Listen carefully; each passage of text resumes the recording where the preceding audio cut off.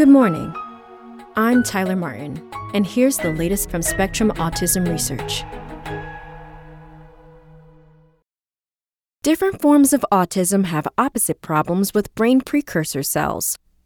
By Charles Q. Choi. The primordial cells that give rise to most other brain cells do not proliferate in a typical way in autistic people, and that could explain how common traits emerge from a range of genetic origins, according to a new study. The idea that autism disrupts the proliferation of neural precursor cells isn't new, but until now, few studies had investigated how that difference arises.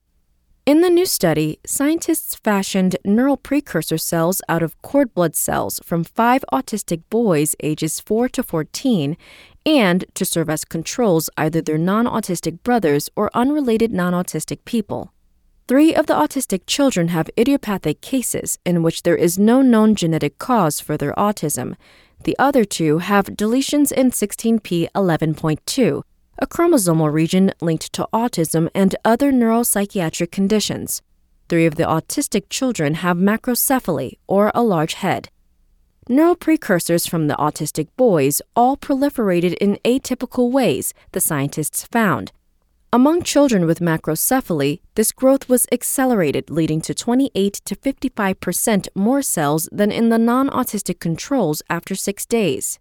In contrast, cells from the other 2 boys, both with idiopathic autism, grew more slowly and more of those cells died, yielding 40 to 65% fewer cells than in controls after 6 days.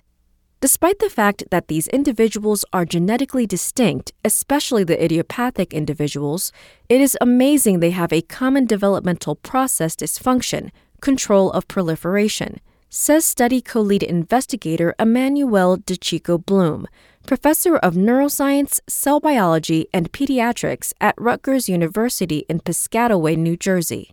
This overlap suggests this issue with proliferation control is a common and generalizable mechanism in autism, he adds. The gene MAPK3, which encodes an enzyme important in brain growth and development, lies within 16p11.2.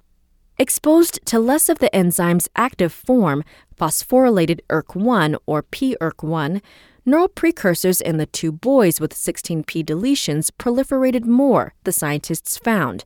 The opposite held true in boys with more pERK1.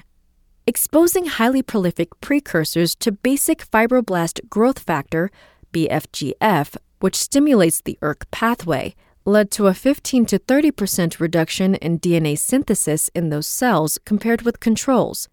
Cells with reduced proliferation, however, saw a 15 to 20% increase. This discrepancy suggests that atypical proliferation stems from changes in cell signaling. Stem cells derived from blood cells of the children with idiopathic autism, an intermediate step to generating precursor cells, proliferated typically, whereas those from boys with 16p11.2 deletions showed heightened proliferation. The scientists detailed their findings May 26th in Stem Cell Reports. I'm very excited about the idea of convergence between risk variants for psychiatric disorders, in this case idiopathic and 16p11.2, says Kristen Brennand, professor of psychiatry and genetics at Yale University, who did not take part in this research. Even if the direction and magnitude of effects are different, it's intriguing that the same pathway is being hit.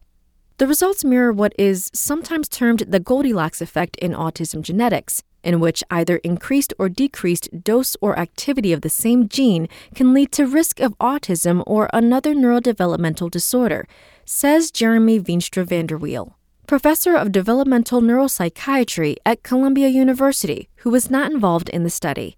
These findings suggest that this could be the case for neural precursor cell proliferation generally, and perhaps also for response to basic FGF and even ERK signaling in some individuals, he says.